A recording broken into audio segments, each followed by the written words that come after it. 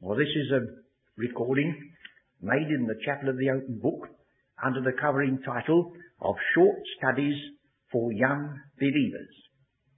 And our first study, occupying the first 20 minutes, will be devoted to the consideration of that dreadful thing that dominated our reading in Isaiah chapter 1, this multifarious named thing called sin. I don't know whether you've ever read the book, but one writer of about 50 years ago, he had a character that picked up a doctor's book on diseases, and he sat and read them right through. When he was done, he came to the conclusion that he'd had every single one of them that was in that book, except a housemaid's knee. Well, I don't think it is wise for an old Christian or a young one to be continually harping on and examining evil. You can get so interested and curious in all the ramifications of wickedness that it may do you more harm than good. But on the other hand, it is most essential that we should have some knowledge of this dreadful thing. There's not one of us can escape it. It's there. It brought our Saviour from above. It has ramified through this present world in which we find ourselves.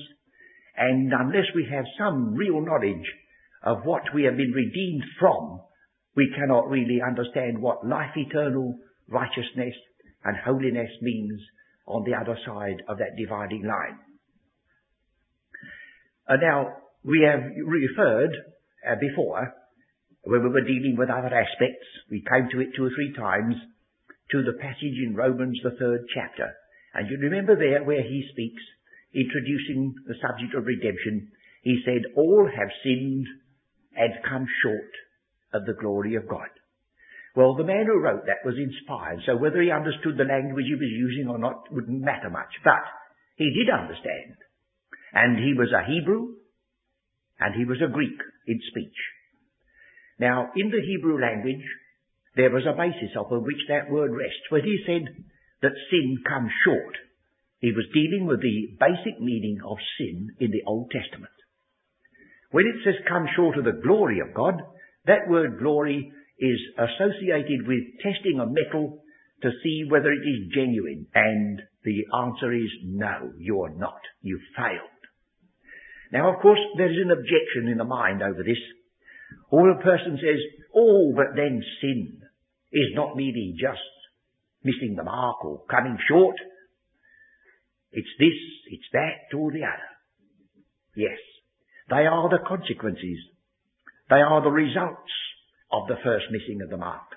So the first thing I want us to do is to look at the scriptures and see one passage. I dare say it's known to you all before we turn to it, in the book of Judges. The book of Judges, the 20th chapter, the 16th verse, because there you have a concrete illustration based upon the actual Hebrew word for sin of what we are trying to put before you. It's an extraordinary little bit slipped in. You get some strange anecdotes and tiny bits of biography in the scriptures, and you may wonder sometimes why they are there. And then all of a sudden, that peculiar thing begins to glow with light. And you say, of course, yes, it's valuable. Judges 20, verse 16. Now he's speaking about the Benjaminite people, and strangely enough, the Benjamin means the son of my right hand. Now he's going to talk about left-handed people who belong to the people of the right hand. But there was something very peculiar about them. That's the mark. Among all this people, there were 700,000 chosen men, left-handed. Every one could sling stones at an hairbreadth and not miss. I remember reading in the travels of some friend years ago who was out in Palestine that he tried to put this to the test. He understood that shepherd boys, like David in the early days, could use a sling and a stone very effectively. So he put up a stick in the sand and he promised the boy that he would give him baksheesh every time he hit it. Well, he had to stop for his bank would be broken. He hit it every time. I remember as a boy once tantalising my mother out in the back garden and said, "Women can't throw anything." She picked up a ball that was slit out of the gutter, the drain, and she threw it and gave me one right back in the middle. I made a mistake there. My mother was the exception, evidently. But what I'm trying to say is this, and I'm hoping you young people who are listening to this will soon get in the habit of checking words, because words are the means whereby God teaches us. And if you can possibly get hold of a Young's Analytical Concordance, well, do so. And if you look up this particular word, miss, in the concordance, you'll discover by using the index at the back that this word miss is the word that is translated over and over and over again by the word sin. You could really, although it wouldn't be quite a good translation, say that they could sling stones at a hairbreadth and not sin. For sin is essentially failing in the purpose of God.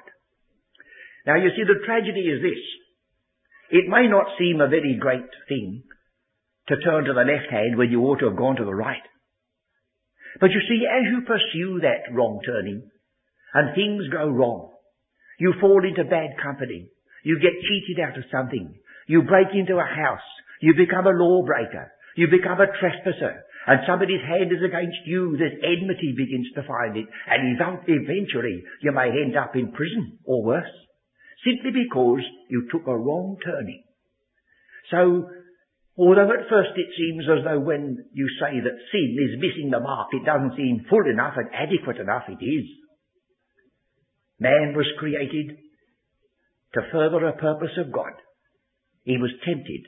He took the wrong turning, and as a consequence, we read in the Romans, the 5th chapter, that by one man sin entered into the world, and death by sin. Then presently, we are conscious that sin is the cause of, death is the cause of sin now amongst us. We are touched with mortality. We haven't got the resistance if we would. And so we get this relationship. Sin enters into the world and death by sin, and death reigns. And so we've got the continual travesty. It's falling short continuously of the original purpose. Well, now, there are other features in connection with that I think we ought to weigh. There are 3 definitions, if you can call them, in the New Testament of sin, but they all have this character about them that they are negatives. They tell you what sin is not. Now, that's not belittling sin. It's only telling you how vain it is. It is the opposite of the positive. Righteousness is positive. Sin is just a negation of it. Light is positive. Darkness is a negation of light. You can't measure darkness and find anything about it. It's simply no light there. So let's listen to these 3 definitions that are given of sin in the Scriptures. And I'm quoting from the First Epistle of John, chapter 3, verse 4. Whosoever committeth sin transgresseth also the law. Now our version says, for sin is the transgression of the law. But the actual word is, for sin is lawlessness. Negative. Got an A in front of it. It's just lawlessness. Just not right. Or you get another one in the 1st of John, chapter 5, verse 17. All unrighteousness is sin. See, not. If it's not right, so many people want to get a sort of a halfway house between that which is not absolutely right, and then you can't quite call it sin, but there's no halfway house. Anything which is not right must be wrong. And that's another word which comes into the story, not in our Bible, but in its original meaning for sin. And then you have in Romans the 14th chapter and verse 23 another negative, which rather bears upon the believer after he's saved, and that is Romans 14, verse 23. It's to do rather with your conscience. It says in verse 22, hast thou faith? Have it of thyself before God. Our trouble is we have faith in certain things. You see, this 14 is whether you eat this or drink that or observe this day or observe that. But we go chasing everybody else about it. He says, oh no, have it of thyself before God. Happy is he that condemneth not himself in that thing which he alloweth. And he that doubteth is damned if he eat. Now he may be right to eat, may be perfectly innocent, but if he doubts it, if that comes in, it turns a right, so far as you are concerned, into a wrong. Because he eateth not of faith. Now here comes the next. For whatsoever is not of faith is sin. That which is not right is sin. That which is not of faith is sin. But they're all negatives, you see. But what a dreadful thing that negative is, to come into a world and spoil the positive righteousness and holiness and peace. Well, then there are other aspects of this question of sin. I quote from James, the 1st chapter and the 15th verse, and there are several groups like this. You may be interested enough to turn a few up yourselves afterwards. I'll give you just two. James, the 1st chapter and the 15th verse says this. Then, when lust hath conceived, you see, there's a thought here of the process of birth. When lust hath conceived, it bringeth forth, that's bringing to the birth, sin. Sin. And sin, when it is finished, bringeth forth death. There's a genealogy there. We are acquainted and familiar with chapters which say so-and-so begat so-and-so begat so-and-so. Well, here's some here which dreadful. Let's look at it again. Lust, when lust hath conceived, it gives birth to sin. Now the word lust can be misunderstood. It's a colourless word. Our Saviour used it when he desired, with a great desire, to keep the Passover. It simply means a desire. It depends on what you desire. And an intense desire, if it's not in harmony with the will of God, can bring to the birth sin. And sin, when it reaches its climax, brings to the birth, inevitably, death. And there you've got the dreadful circle. The other passage, which is similar in its construction, as I say, there are several of them, is in the book of the Psalms, chapter 7, 14. The book of the Psalms, chapter 7, Psalm 7, verse 14. It speaks again in the same terms. Behold, he travaileth. That's the word for bringing to birth. He travaileth with iniquity, and hath conceived mischief, and brought forth falsehood. Now the reason why I'm bringing those before you is this. Don't think lightly of any action.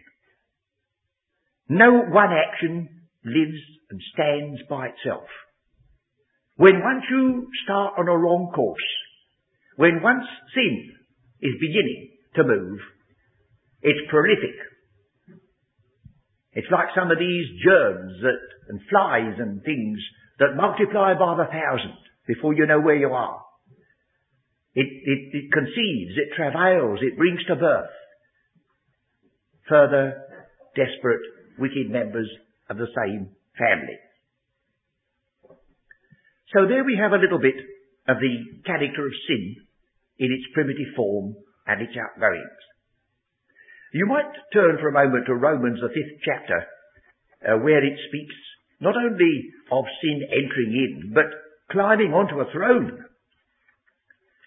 Always remember that although we may sin against ourselves and against our fellow man, ultimately we have to adopt the language that the heart of the poor prodigal dictated when he said, against thee only have I sinned and done this evil in thy sight? I have sinned against heaven and before thee. David said the same thing. He had dreadfully intruded into the life and light of someone who trusted him. And he didn't minimize his sin by merely looking at the man and the woman he betrayed, but he said, against thee only have I sinned. Ultimately, all sin goes back and puts its hand like Amalek upon the throne of God. Well, now in Romans 5, you notice this. Verse 12. Wherefore, as by one man sin entered into the world. That word entered into suggests the door opening. If Adam did nothing else, he did a dreadful thing. He opened a door that was previously shut.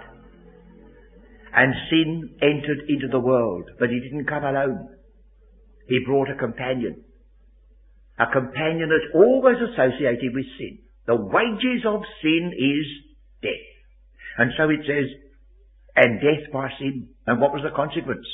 And so death passed upon all men.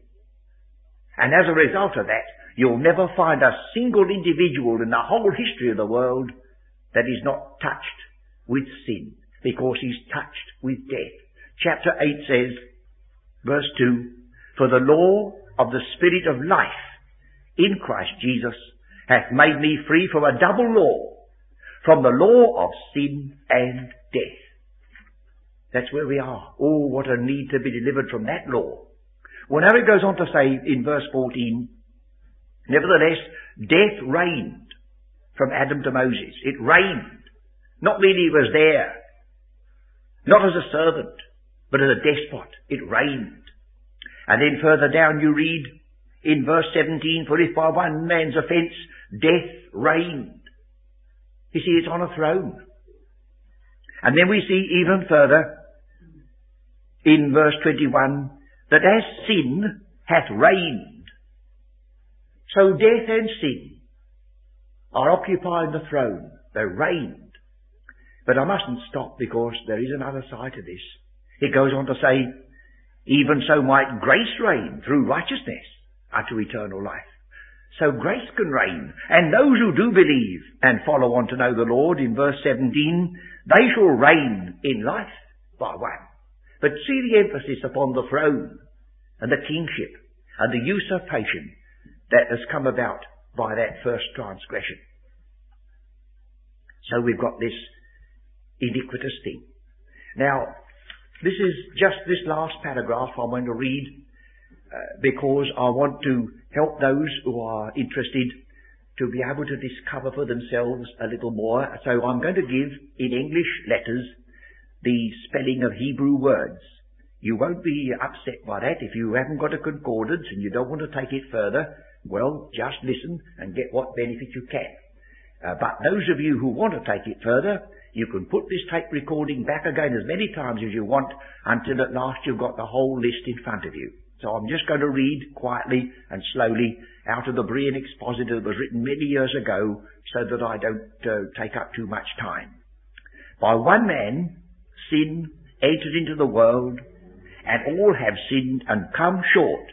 Hebrew word for you to look up, C-H-A-T-A, and all its variants.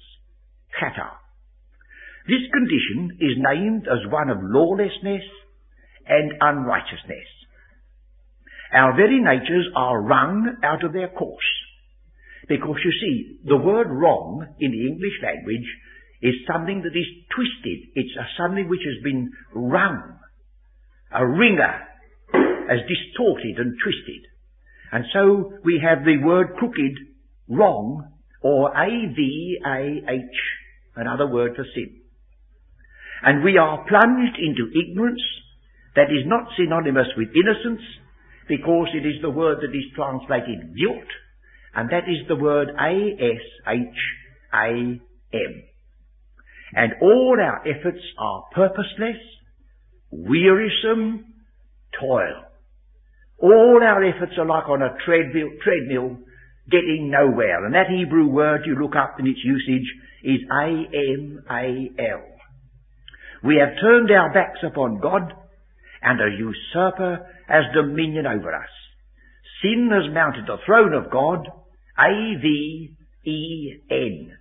Deceit and inequality, iniquity in fact, now marks us, A-V-A-L. We pass over or transgress the law of conscience and of revelation, A-B-A-R, and become rebels, P-A-S-H-A. You see how it's going? Worse and worse, deeper and deeper. Restless wickedness becomes our characteristic, R-A-S-H-A, and utter ruin or evil is our end, R-A, just that little word Ra. Such is the condition of the sons of Adam. From such a state nothing can deliver them but the redemption that is in Christ. There we'll finish for a moment this study, and after an interval we'll take our second course.